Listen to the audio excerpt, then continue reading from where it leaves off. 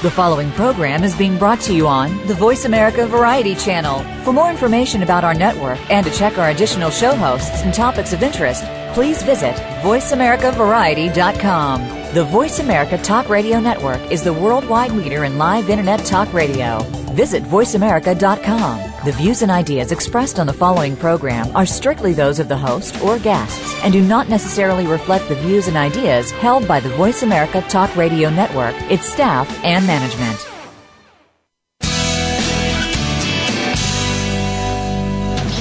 Welcome to Go Green Radio, brought to you by Covanta Energy. Reduce, reuse, recycle, rethink renewable energy and energy from waste. This program will help start you thinking about how to protect our world and its important resources. Now here's the host for Go Green Radio, Jill Buck. Welcome to Go Green Radio, folks. We are so excited about the show today because we have somebody who has written an article that I think is truly groundbreaking. You know, a lot of our Go Green Radio listeners are parents.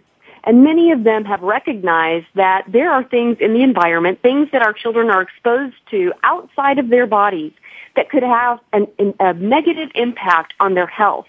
And the article in question today is an article written by Britta Belli. She is the editor of E!, the environmental magazine, which is the largest independent magazine dedicated to green issues. She wrote an article for their current issue that is entitled, The Search for Autism's Missing Piece. Autism research slowly turns its focus to environmental toxicity. And just as an aside, E! Magazine, E! the environmental magazine, is in its 20th year. For a lot of folks, going green has become sort of a new thing. We think of it as a new fad.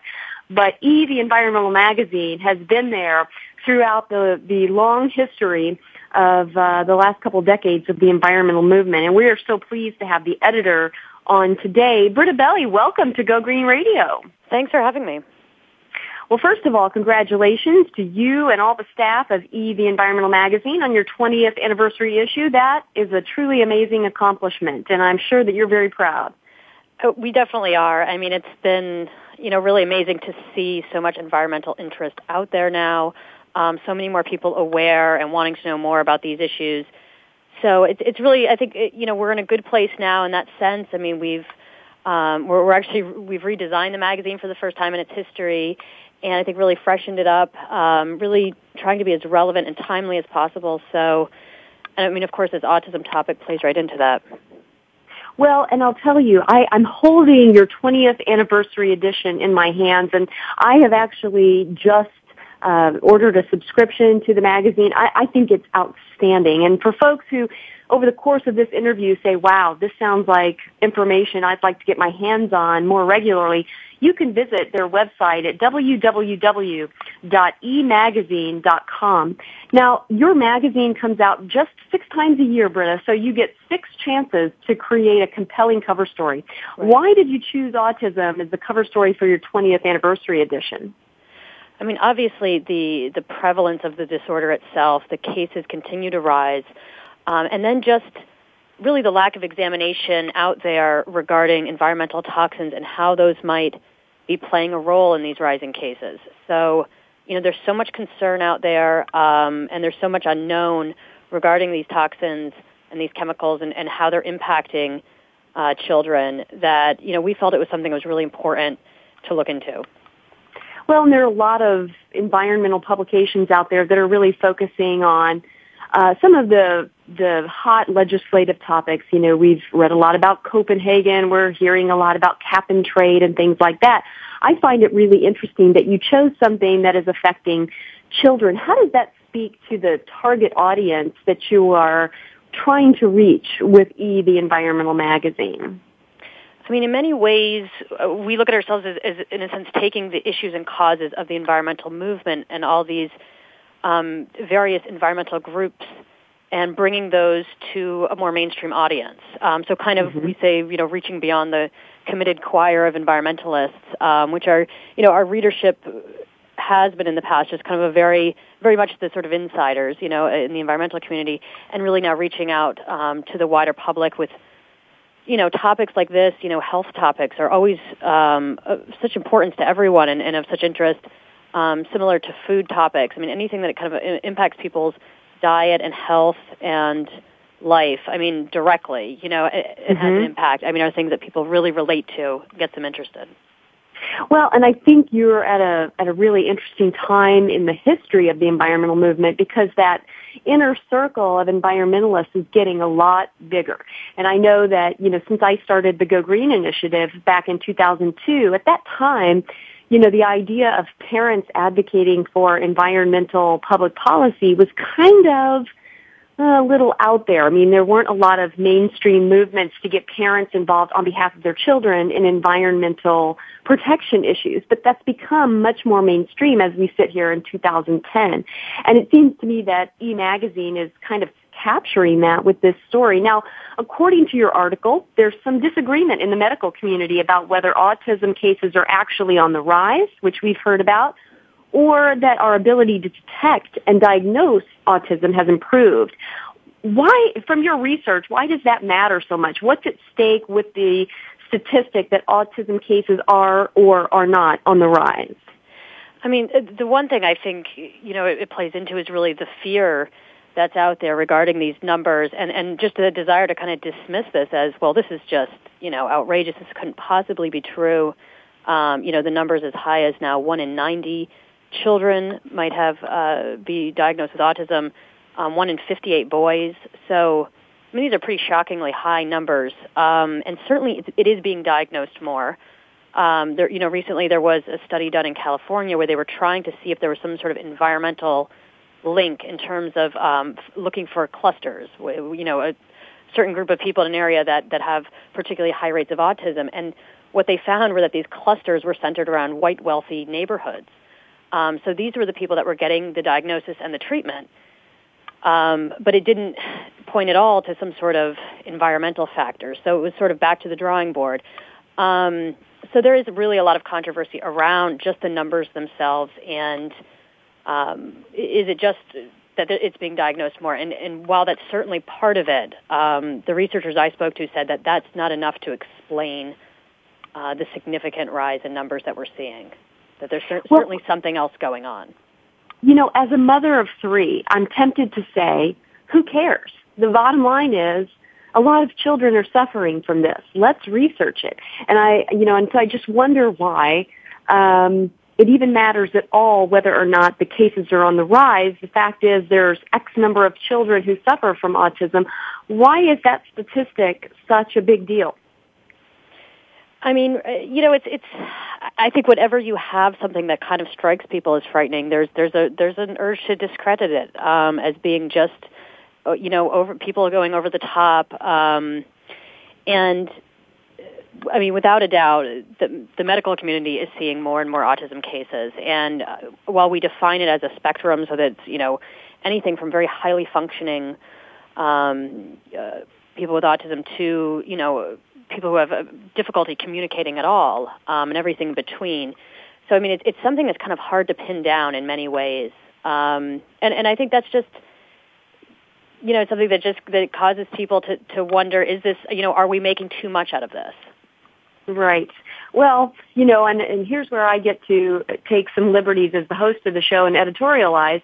I would say, hey, it doesn't matter. If it's on the rise or not, there are just a whole lot of kids being diagnosed with it. That's enough. In fact, I found it shocking when I read that in your article that autism affects more children than cancer, diabetes, and AIDS combined. And it seems like the treatments for children with cancer, diabetes, and AIDS are so much further advanced than the treatments for children with autism. I mean, is that really the case? And if so, what has your research uncovered, Britta, on the treatment of autistic children? I mean, those who I spoke to, the researchers who are involved in this kind of research with autism had said that there really isn't enough money being directed towards finding effective treatments for autism. Unlike some of these other childhood illnesses and diseases, there doesn't seem to be, a clear genetic answer, a clear environmental answer, certainly at this point, since that research is really in its infancy. So that makes treatment kind of hard to come by as well. There are traditional medical approaches, behavior therapy they use, and certain drugs. There are the other kind of school of thought, which is the biomedical treatments, which could be the dietary certain dietary restrictions and other, more controversial treatments, chelation, which is, literally detoxing metals out of the body, administering oxygen, supplements. I mean, so it's just the range of treatments out there are very broad, and it all seems to be people sort of finding their own way within this medical system. Well, and that's so curious because, as your article mentions, it's not as though autism is a brand new diagnosis. I mean, the physicians that first, brought this to our attention, I mean, this was decades ago. So whereas with AIDS, I mean, that's a more recent diagnosis. It's kind of curious that the treatments wouldn't be more further advanced. How do you account for that? Or how do the people that you talked with account for that? I mean, one of the things that struck me immediately in doing the research with this was the incredible divide within the autism community itself. I think that's something you just don't see with other childhood disorders and illnesses. And I mean, there's a real animosity here. There is a group that just strongly believes this has everything to do with vaccinations in childhood, and nothing anyone says to them is going to change their minds on that issue. And on the other side, those who vehemently disagree with that and believe we need to, follow a traditional medical route, that this is a genetic-based disorder, and all this talk of diets and supplements and everything else is complete nonsense. So, I mean, it's incredible. I mean, on the one side, the people who really distrust the medical community and are seeking their, alternative treatments, and on the other, those who will only follow a sort of traditional medical path. And I think that's impacted the research in relationship to autism and the treatments, that there seem to be two such divergent schools of thought about it, and kind of neither one, it seems, willing to cede anything to the other. Wow. That's really unfortunate, because who gets caught in the middle of that, of course? The children. Now, you mentioned in your article, and, we just have a minute or so till break, so we may take this up again after the break, but in your article you mentioned that the EPA has identified a higher risk of adverse health effects to children born to women with elevated mercury levels in their bloodstream. My youngest child was born in 1998, so I might just be out of the loop on this, but I haven't seen public service announcements that are aimed at women of childbearing age that warn them of this. And I don't believe, as far as I know, that testing for mercury levels is a routine blood screen for younger women in their annual physicals. Has your research turned up evidence of any educational outreach efforts on the part of the EPA or the medical community to warn women of childbearing age of the need to reduce mercury exposure if they are planning to or could get pregnant? I think there is a lot of awareness right now about tuna fish and seafood, and that's really the number one source of mercury for most of us. And there certainly is advisories about the amount of tuna fish we should eat. You're really advised against eating it if you're pregnant, and others would go so far as to say if you're of childbearing age and are interested in having children, that you should avoid fish like tuna fish, which has a high mercury content. So, I mean, in terms of that, I'm aware of that warning. I think that's fairly well known. And the other would be... And we're going to talk about that a little bit more after the commercial break, maybe what could be done. But folks, don't go away. We're going to be right back with Britta Belli, editor of E! The Environmental Magazine, and we'll be talking more about this issue that's very important to children right after this commercial break.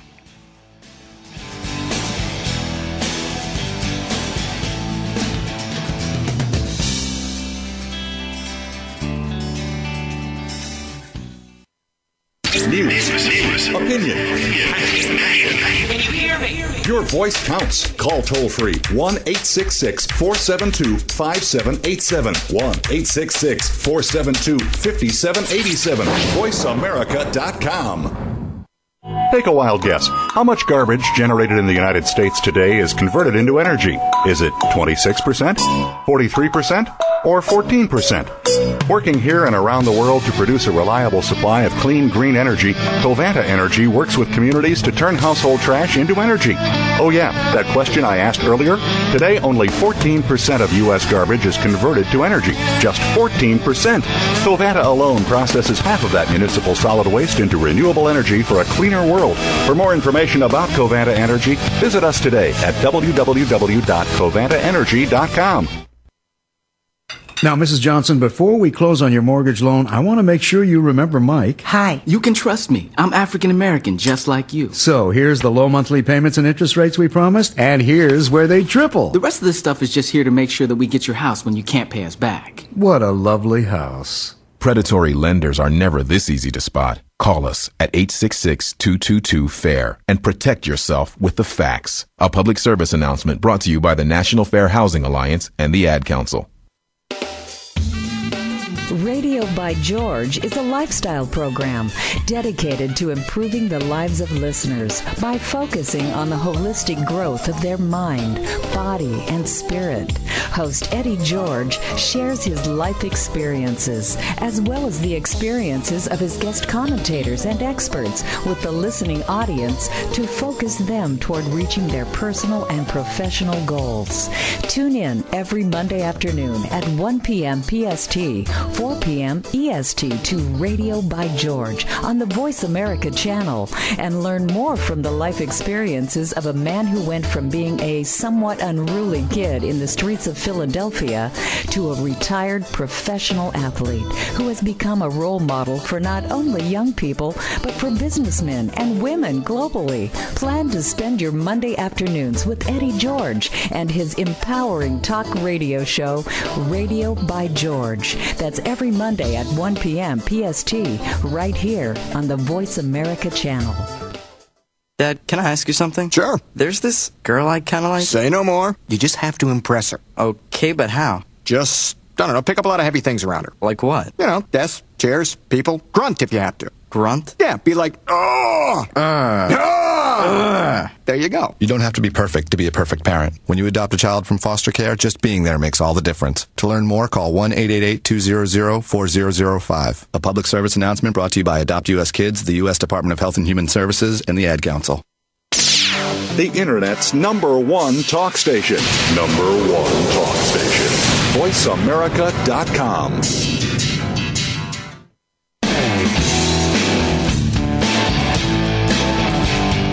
You're listening to Go Green Radio with your host, Jill Buck.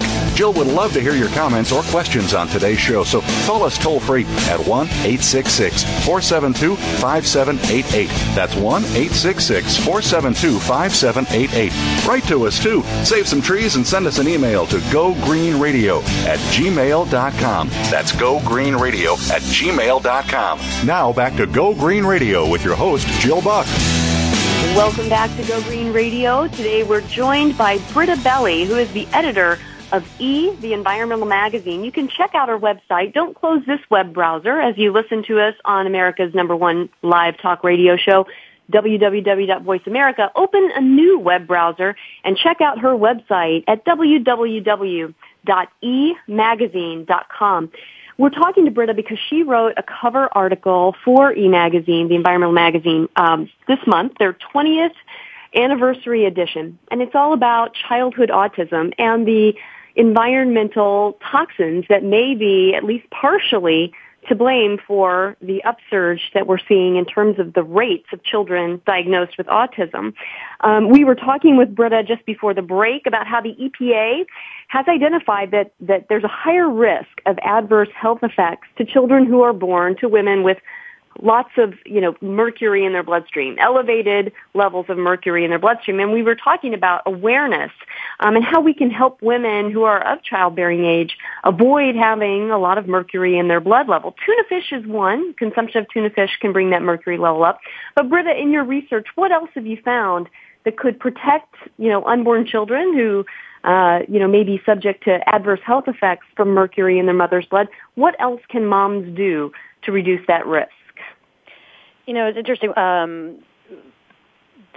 In infancy, I should say, when the child is in utero, they're actually drawing their nutrients, from the mother, obviously. And if a pregnant woman's not taking, for instance, proper prenatal vitamins, that alone could be exposing the child to unwanted toxins that are in the mother's bloodstream as they're drawing those nutrients from the bones and bloods of their mom, as opposed to when you put in those supplements, that's what the baby's drawing from. So that was one of the things that one of the researchers said to me, is simply just monitoring that they're taking proper supplements and vitamins. And clearly things like other exposures to chemicals via just household cleaners, and obviously pesticides, things that you might be spraying on lawns or gardens. So all of those, in sort of every aspect of life, try to stick to sort of basic ingredients, and really, like homemade cleaners, when possible, are so much more preferable to chemical-based sprays, air fresheners, and all of those things. So, it's very difficult to extract the chemicals from our lives. I think it's helpful that people are becoming more aware.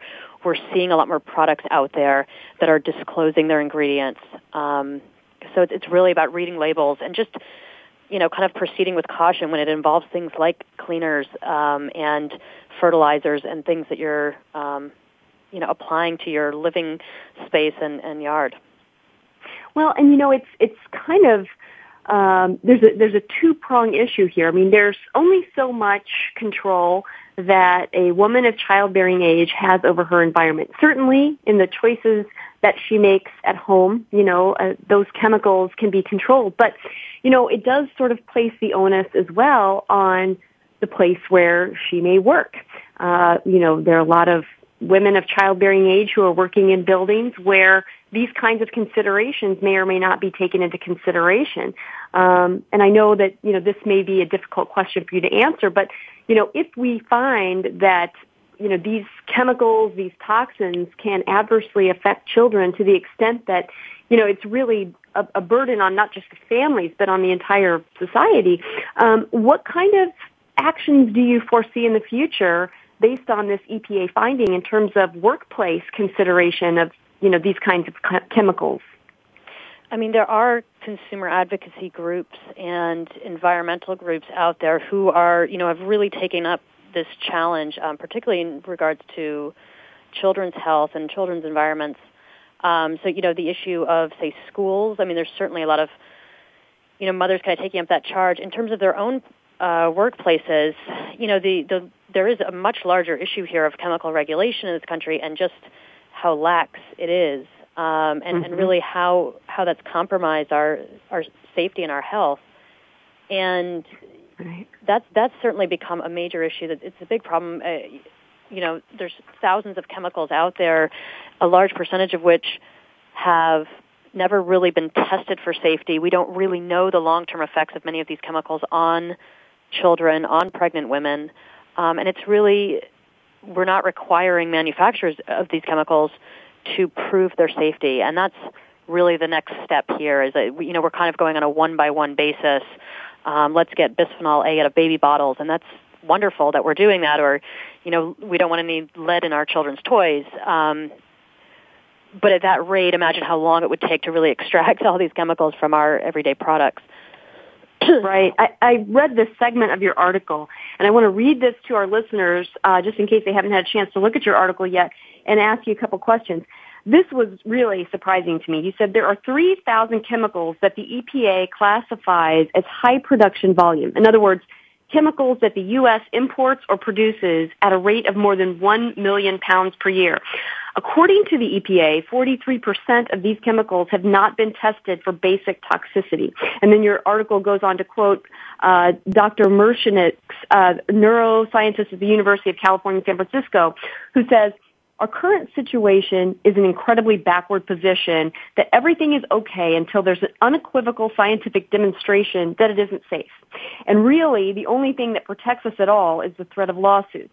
The onus should be on the manufacturer and distributor of any new chemical to demonstrate that it's safe in terms that are acceptable to the public welfare. And certainly that includes that it's not going to impact the life or development of the fetal child. Now, Britta, for parents of children with autism, this means that there may have been a way to avoid the chemical or environmental toxins that cause their child to suffer. What can we do as average Americans to protect children and demand that our government agencies do the same? Yeah, and I mean, I wouldn't say, because in no way do I think mothers should in any way feel that they're to blame for their children's autism, and so much is still unknown about how these toxins work, in concert with one another, and act upon that genetic predisposition, that it would be, you know what I mean? It's not like you could go back in time and say, if only I hadn't used that household cleaner, this never would have happened. But, you know, one group that I think is really kind of taking this into their own hands because they feel that consumers really are not being given just the basic information about the products they're using is Environmental Working Group. And what they've done on their site, for instance, they have a cosmetic safety guide, and you can literally go in and see hundreds and hundreds of different makeup products that you might be using and really what's actually in them, and then they, you know, kind of rate them based on, you know, is this safe to use? Is it questionable? Does it have ingredients in there that I'd really rather not be putting on my skin? They do the same for sunscreen. They have a pesticides in produce chart that you can look up, and they even do a tuna fish calculator where you put in your weight and whether you're male or female, and it tells you exactly how much various kinds of tuna you technically should be eating. And that's because they feel so great. You know, I mean, it's wonderful when third-party entities get involved in this kind of advocacy, and I'm all for that. But, I mean, taxpayers pay our taxes to government agencies for certain reasons. You know, I mean, government can't do everything. But certainly, part of the social agreement is that government keeps us safe. I mean, that's why government pays for police officers, the military, firefighters, those things that government covers. And if we're going to have an EPA, it seems like this would be a pretty basic function of ensuring that chemicals that are readily available. I mean, in as much as, you know, we know that, you know, certain chemicals that are illegal, you know, contraband drugs are bad for our system, and we know why. It seems like that would be a reasonable function of government agencies to do the same with these kinds of chemicals. And I'm just wondering if average Americans could be advocating somehow for public policy changes that would actually bring that kind of regulation about. I mean, you can go onto the EPA website. You can write to them directly. Certainly, they have public hearings on various initiatives and bills, and you know, there's certainly a way to get involved on that level as well. But I think in the meantime, because of the slowness of that regulation process, I mean, this is just, you know, it's sort of on that one-by-one basis. I mean, people unfortunately have to be their own advocates and have to educate themselves. And the fortunate thing is that we're beginning to see groups that are kind of compiling this information, who are doing their own studies. You know, why the EPA has failed us for so long. I mean, there's many appointments in there through various administrations that, you know, have been very friendly to industry. And, you know, we're beginning to see that turn around. But, you know, it doesn't happen that quickly. And even if we were to phase out certain chemicals, which is being done right now, they still exist and persist in the environment. So it's a very frustrating thing that, you know, no amount of regulation at this point is going to eliminate flame retardants, say, from the earth. I mean, it would be wonderful if that could happen. Unfortunately, once these chemicals are released into the environment, they persist there, and they're all over the, you know, they're in the most remote parts of the planet. Right. I mean, that's a great point. I mean, point well taken. But I think for organizations like the PTA, who are renowned for being one of the oldest and largest child advocacy organizations, these kinds of issues are perfect for that group of 6 million moms and dads and teachers who've banded together, for over a century, I guess, with the PTA to work with groups like you mentioned to really advocate on behalf of children's well-being. And and I'm hoping that we'll see that over time. I really do.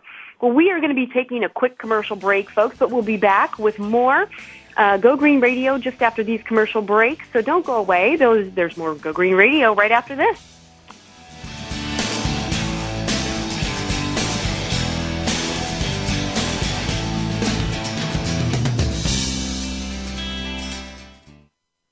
News, opinion, Can you hear me? your voice counts. Call toll-free 1-866-472-5787. 1-866-472-5787. VoiceAmerica.com. Go behind the scenes of what you see, hear, and read on the news. Learn the ins and outs of public relations on Stars of PR with Cindy R. every Thursday at 7 a.m. Pacific Time. Cindy Rakowitz is a Clio Award winner and founder of Rock and Roll Public Relations, who wants to share her PR experiences and knowledge with you. Learn how to handle a crisis, deal with celebrities, and become a terrific PR executive. Listen to the Stars of PR with Cindy R. every Thursday at 7 a.m. Pacific Time here on News Talk Radio, VoiceAmerica.com. Hey, Dad. What? I can't get the ketchup bottle open. Here, let me try. Here you go. Thanks. You don't have to be a hero to be a hero. When you adopt a child from foster care, just being there makes all the difference. To learn more, call 1-888-200-4005. A public service announcement brought to you by Adopt U.S. Kids, the U.S. Department of Health and Human Services, and the Ad Council. Take a wild guess. How much garbage generated in the United States today is converted into energy? Is it 26%, 43%, or 14%? Working here and around the world to produce a reliable supply of clean, green energy, Covanta Energy works with communities to turn household trash into energy. Oh yeah, that question I asked earlier? Today, only 14% of U.S. garbage is converted to energy. Just 14%. Covanta alone processes half of that municipal solid waste into renewable energy for a cleaner world. For more information about Covanta Energy, visit us today at www.covantaenergy.com. Stimulating talk. It gets those synapses in the brain firing really fast. All the time. The #1 Internet talk station where your opinion counts. VoiceAmerica.com.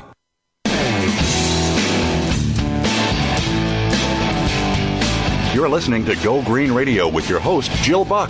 Jill would love to hear your comments or questions on today's show, so call us toll-free at 1-866-472-5788. That's 1-866-472-5788. Write to us, too. Save some trees and send us an email to gogreenradio@gmail.com. That's gogreenradio@gmail.com. Now back to Go Green Radio with your host, Jill Buck.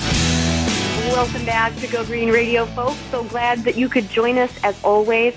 You know, sometimes I feel like I'm really not being fair to you because the conversations that I have while we're on commercial break with my guests are really fun and really awesome. And I just want to say it is great to have Britta Belli, the editor of E!, the environmental magazine, on our show today. I hope that each of you will take the opportunity to get more familiar with her and her work and with the magazine by visiting her website at www.emagazine.com. I recently started my subscription to the magazine, and I think it's amazing. And again, I want to congratulate Britta and the staff of the Environmental Magazine on their 20th anniversary edition this month. Britta, thanks so much for being with us on Go Green Radio. I really appreciate it. Yeah, thanks for having me.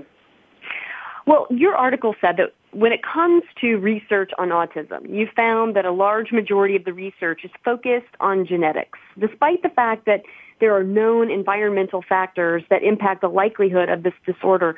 According to your research, why is so much of the focus being channeled toward research on genetics versus the environmental factors? Why isn't there more research on the environmental factors contributing to autism? You know, it's still such a new thing, and there's still the focus is really on finding sort of the magic gene, that magic answer. Okay, we found it. This is really what's causing this disorder, and having just a more of a streamlined answer, and that doesn't seem to be what anyone's found. I mean, they've never found a gene to account for more than a fraction of cases, despite all the money and research that's gone into that. So there's, many researchers are saying it's really, there has to be more attention paid to environmental factors, that they know that certain things, for instance, maternal smoking or drinking, raises the incidence, of autism. So that we already know that certain toxins playing out while the child is in utero has that impact. And also they know that autism closely resembles mercury poisoning. Many of the symptoms of it are very similar, many of the behaviors. So there's already sort of an obvious link. It's just sort of taking it the next step further and finding out, okay, well, is this legitimate, and how can we really draw a more definite link here? Right. And your article discussed the link between heavy metal toxicity, which I think my parents would have a completely different definition of what that means. I mean, heavy metal, I was, a kid in the 80s. That was, their worst nightmare, and they felt like that was pretty toxic. But we're talking about metal actually in the bloodstream of children. And children with autism seem to have a difficulty excreting these toxins and these heavy metals. Talk to us about what you found in your research. Share with our Go Green Radio listeners about this issue of excreting heavy metals from the body with children with autism. Right. Well, this was kind of the first sort of big awakening. Was 2004, Jill James with the Arkansas School of Medicine found that autistic children had lower levels of this antioxidant called glutathione, and it's very critical in terms of their ability to excrete heavy metals.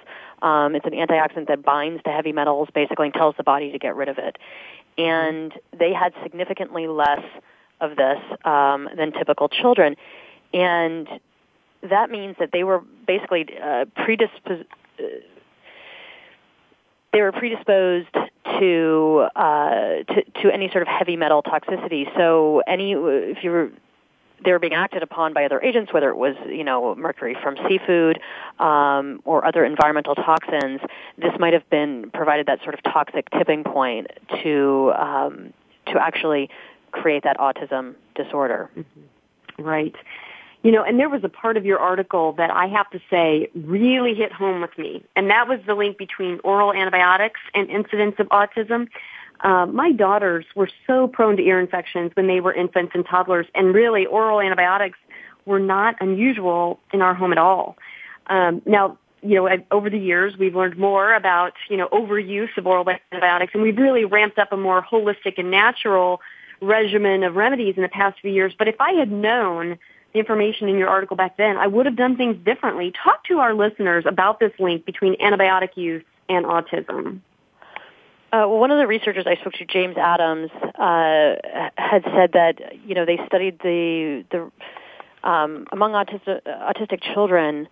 I mean, it was a very high incidence of the number of them who had been given multiple rounds of antibiotics as infants, and most often that was due to ear infections. And then they found that these antibiotics actually decreased the body's ability to excrete toxins such as mercury.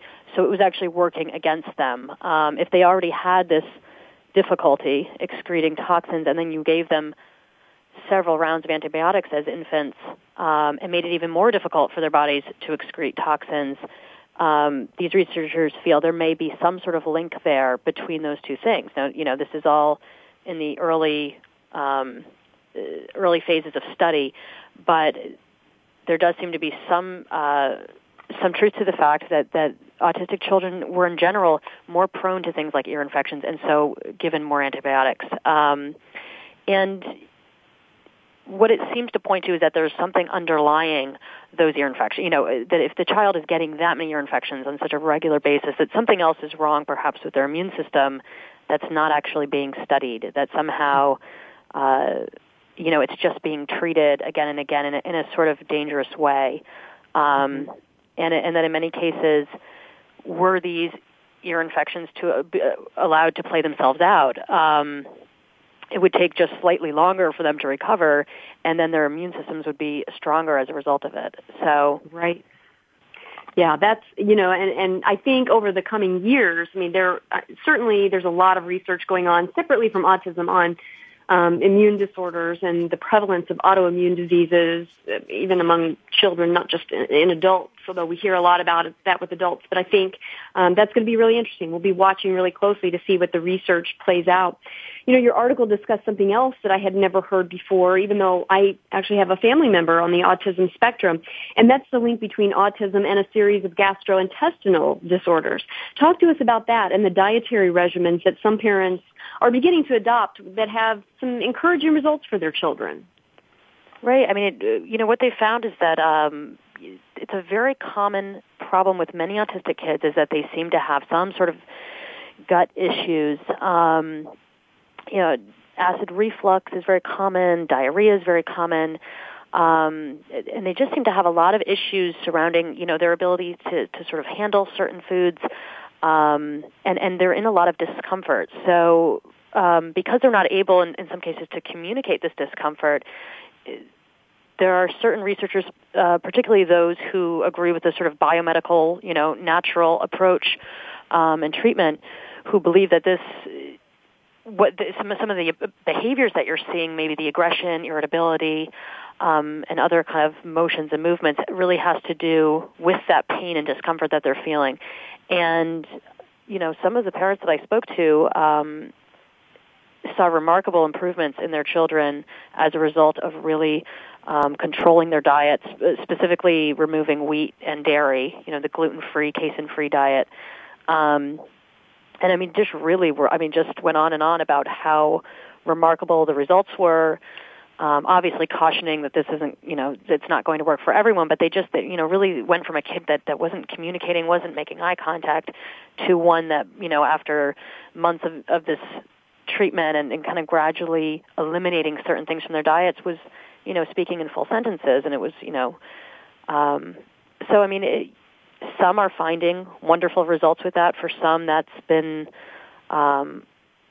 certainly a great place to start and to try, and is something that most parents can implement. So in that respect, it makes it something that's very accessible to everyone. But, once again, many people out there who just don't agree with that at all and won't even consider that line of thinking. Well, it's one of those things that, the diet of the children may not be the silver bullet to cure autism, but boy, if nothing else, if, their little tummies are upset and you can make them more comfortable, that just makes a lot of sense just to try it, like you said. Right. At the end of your article, there was a warning from Dr. James Adams. He's the head of the Autism Research Program at Arizona State University. He put out a caution against the use of acetaminophen in infants, again, because it can cause children to lose their ability to excrete toxic metals. I'm kind of asking you to go out on a limb here, but do you have any predictions about whether or not we'll see any public service announcements or information about that anytime soon? Children's Tylenol is, I'm not sure I know of a household that doesn't have acetaminophen of some kind in the medicine cabinet. Right. His kind of warning there, and what he said was that, in his studies, he found that this Tylenol and those kind of treatments decrease that glutathione, that antioxidant that's needed for the body to excrete heavy metals once again. So, you can imagine that in combination with all those antibiotics in these kids that are predisposed to having autism as infants, could have dangerous consequences. And I think people are more aware now of that idea of over-medicating their children. But, even the American Academy of Pediatrics really recommends for most, illnesses with children that sort of wait and see approach and let it ride out for 48 hours or even 72 hours. And, unless, obviously, we're talking about extreme temperatures or extreme illness. So that there's not sort of that rush to the medicine cabinet, that immediate rush. And I think particularly with infants, everything has to be done with such caution. Right. It's so hard. That it makes sense when we say it out loud, but when you have a child who's got rosy little cheeks and they're crying and you can't comfort them, that is tough advice to follow. I'm hoping that, we can find, some good solutions that will keep our infants safe, but at the same time, in some degree of comfort. It can be very trying for parents of young children when their kids are sick not to do that. It's tough. Well, folks, we are going to go to a quick commercial break, but we'll be right back with Britta Belli, editor of E!, the environmental magazine, after these quick messages. Don't go away.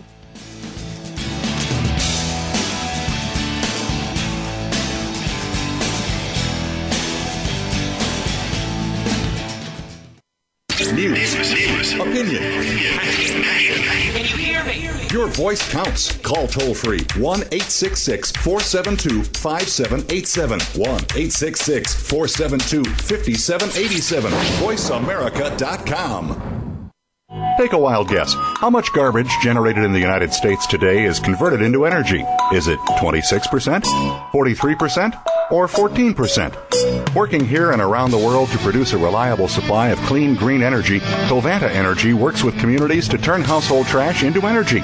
Oh yeah, that question I asked earlier? Today, only 14% of U.S. garbage is converted to energy. Just 14%. Covanta alone processes half of that municipal solid waste into renewable energy for a cleaner world.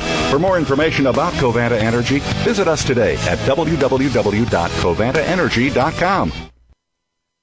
Now, Mrs. Johnson, before we close on your mortgage loan, I want to make sure you remember Mike. Hi. You can trust me. I'm African American, just like you. So, here's the low monthly payments and interest rates we promised, and here's where they triple. The rest of this stuff is just here to make sure that we get your house when you can't pay us back. What a lovely house. Predatory lenders are never this easy to spot. Call us at 866-222-FAIR and protect yourself with the facts. A public service announcement brought to you by the National Fair Housing Alliance and the Ad Council. Radio by George is a lifestyle program dedicated to improving the lives of listeners by focusing on the holistic growth of their mind, body, and spirit. Host Eddie George shares his life experiences as well as the experiences of his guest commentators and experts with the listening audience to focus them toward reaching their personal and professional goals. Tune in every Monday afternoon at 1 p.m. PST, 4 p.m. EST to Radio by George on the Voice America channel and learn more from the life experiences of a man who went from being a somewhat unruly kid in the streets of Philadelphia to a retired professional athlete who has become a role model for not only young people but for businessmen and women globally. Plan to spend your Monday afternoons with Eddie George and his empowering talk radio show, Radio by George. That's every Monday at 1 p.m. PST, right here on the Voice America channel. Haiti has been hit hard by a deadly earthquake. Destruction is everywhere. Tens of thousands are feared dead and hundreds of thousands are homeless without food, water, and basic necessities. Save the Children is on the scene, but your support is urgently needed to help us save lives. Please give as much as you can now. Call 1-800-SAVE-THE-CHILDREN or go online at SaveTheChildren.org. You can even donate $10 right now by texting the word SAVE from your cell phone to 20222. Please give now. The Internet's #1 talk station. #1 talk station. VoiceAmerica.com.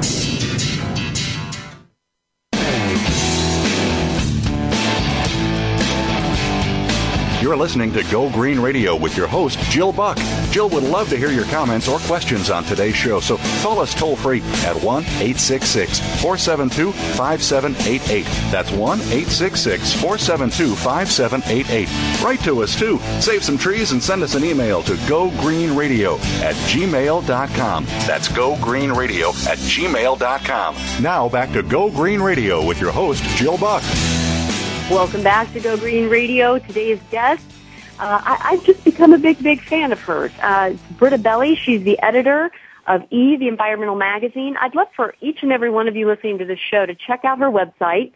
Don't close this web browser. Open a new tab in your web browser and go to www.emagazine.com. It's a great publication. I myself have got a subscription, and I'm looking forward to the next issue already, but this current issue is their 20th year anniversary issue. And the cover story that we're talking about today is the environmental link between toxins that our children may be exposed to and the rising incidence of childhood autism. Britta, thank you so much for being with us on Go Green Radio today. Oh, thanks for having me. Like I said, I'm a big fan of your publication, and part of the reason for that is that you all do not shy away from the political and public policy ramifications of these types of issues. In your opinion, what kind of political will is going to be needed in order to more adequately protect children from environmental health hazards like the ones that we've been discussing today? I mean, certainly it comes down to putting more pressure, in the form of regulations on chemical companies and really forcing them to prove the safety of their products as opposed to waiting until we find some sort of definite link between a chemical and a health problem and then deciding to regulate that chemical, which is sort of the way we've been doing it. You see that recently with the bisphenol A, that BPA in baby bottles, for instance, and other plastics that's now being banned from major retailers. But it's taken so long, that's been a plasticizer for so long and been out and widespread in the environment for so long prior to this. So, the same thing is true with children's products and toys. And, many of these kind of plastic items that we take for granted that are ubiquitous in children's toys and are being put in their mouths, we don't really know the long-term effects of those chemicals. So that's a huge issue, is really forcing the regulation to happen before the chemical is released and not afterwards. Mm-hmm. And certainly there needs to be more research in general regarding environmental toxins and autism, because that's really that research is really in its infancy. And everyone I spoke to said this, we should have been looking into this a long time ago, and we certainly need to ramp up looking into it now. Right. The signs are all there. Right. It just seems like it's pretty obvious that there's something going on there. When you see some of the similarities in the blood work of children with autism and the presence of chemicals that clearly came from outside of their bodies, that really does point to, even just in a common sense approach, let alone a scientific approach, that there's something in the environment around these children that's causing them, some kind of problems. Now, let's say if we're talking to a group of parent advocates out there who really want to have an effect and they want to get involved and help elect public policy, officials, elected officials who will take on these types of issues of protecting our children from environmental hazards.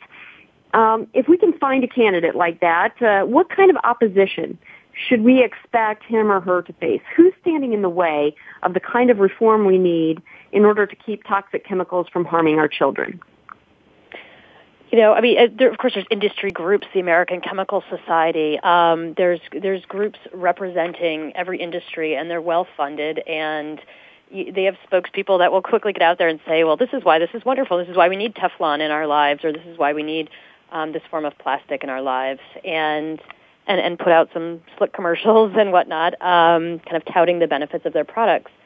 And I think that's really that is the big opposition is going to be from industry itself. Industries never want to be regulated, and there's always some sort of loss of profit involved when that happens. So it would have to be somebody who's really willing to stand up to that, to stand up to lobbyists, and really make public health their number one priority. It's also challenging because there's no one-to-one ratio here. There's nothing, many of the problems that we're seeing today, many of the health problems, and we're seeing many in addition to autism. The rise in the number of children with allergies and asthma and all sorts of environmentally related health problems. Really to prove any sort of connection between a particular chemical and those illnesses or disorders is nearly impossible to do. So I think that's one of the reasons that the regulation has to come first, is because proving the long-term effects of particular chemicals working together in the body is nearly impossible. Well, and again, I get the chance to editorialize on the show, being the host, and here's what I would say to that. Chemical companies, like every other company, are made up of human beings. And I'm willing to bet, even though I don't know this for sure, that there are a whole lot of people who work for those companies who have children. And sometimes I think that when we get into these situations, it becomes almost like a court of law. We have to prove something's bad in order to get it off the shelves. Where, if we take the reasonable person approach and appeal to companies, and the folks who work for them and say, look, instead of just looking at regulating you, let's involve you in the process of making sure that your company is safe and that we don't hurt the same children you go home to every night, that you're working to support and put money on the table, food on the table for. And sometimes I think that environmental groups go wrong when they make it a court case and when they make it adversarial, I think there might be, and maybe I'm just being Pollyanna-ish about this, but there might be a way to involve those who would be regulated in the process of developing regulation that might make it less adversarial and might actually prove to be a quicker way of getting some of these safeguards put in place. I don't know. What do you think about that, Britta? I mean, that sounds very hopeful. I'm not sure how it would go from this idea of let's kind of change you from within and how to actually make that happen. But, certainly consumers have a huge amount of pressure they can put on companies via what they choose to purchase. And that's already happening. And I think, particularly with, like we were talking about cleaners and those sort of products, many of the most harmful toxic cleaners, you won't find any ingredients listed on these bottles. Now so many companies are coming out and saying, we're choosing to disclose our ingredients. We want you to know what's in there. And that's, just a very simple way for somebody shopping to go, you know what, I'm not going to buy something if I don't know what's in it. And reading labels has become very important, but supporting companies who are conscious and who do follow a value system is very important too. I think you're exactly right. And actually, I've noticed in your magazine that there are several companies who advertise in your magazine who are very transparent. Speaking of your magazine, I hope that all of our Go Green Radio listeners will check out your website, www.emagazine.com. Now, for Go Green Radio listeners who are out there who may say, gosh, I wish my friend or my mom or my sister or somebody I know would have caught this show. This was a good episode that was really relevant. You can check us out on the Green Talk Network of Voice America every Tuesday at 9 a.m. Pacific Time, noon Eastern Standard Time. So if you want to hear a replay of the show, that's a good time to catch it. I want to thank you, Britta, for being on Go Green Radio. It was such a delight to have you on. And I hope that all of you will reach out to Britta, check out her publication and her blog. In the last 30 seconds that we have, Britta, is there anything else you'd like to share with our Go Green Radio listeners? Well, I don't think I could say it better in terms of I would love to have, people visit our website, emagazine.com, and really, start to investigate these issues for themselves. And please take note of the contacts, for instance, at the end of this autism feature, and really do some of their own investigation. I think that's important, too. Well, thank you so much, Britta. Thanks for bringing this issue to our attention. Folks, we'll be back with more Go Green Radio, same time, same place next week. Until then, have a great week and go green.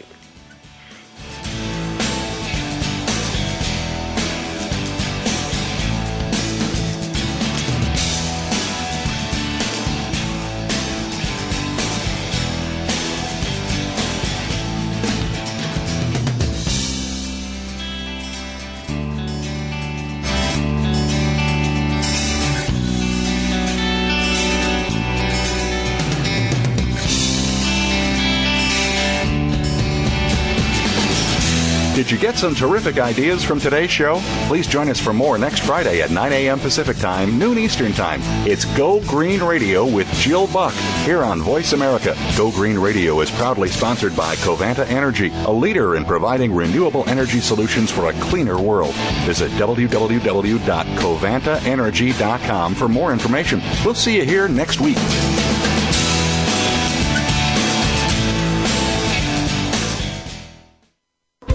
Thanks again for listening to the preceding program, brought to you on the Voice America Variety Channel. For more information about our network and to check out additional show hosts and topics of interest, please visit voiceamericavariety.com. The Voice America Talk Radio Network is the worldwide leader in live Internet talk radio. Visit voiceamerica.com. The views and ideas expressed on the preceding program are strictly those of the host or guests and do not necessarily reflect the views and ideas held by the Voice America Talk Radio Network, its staff, and management.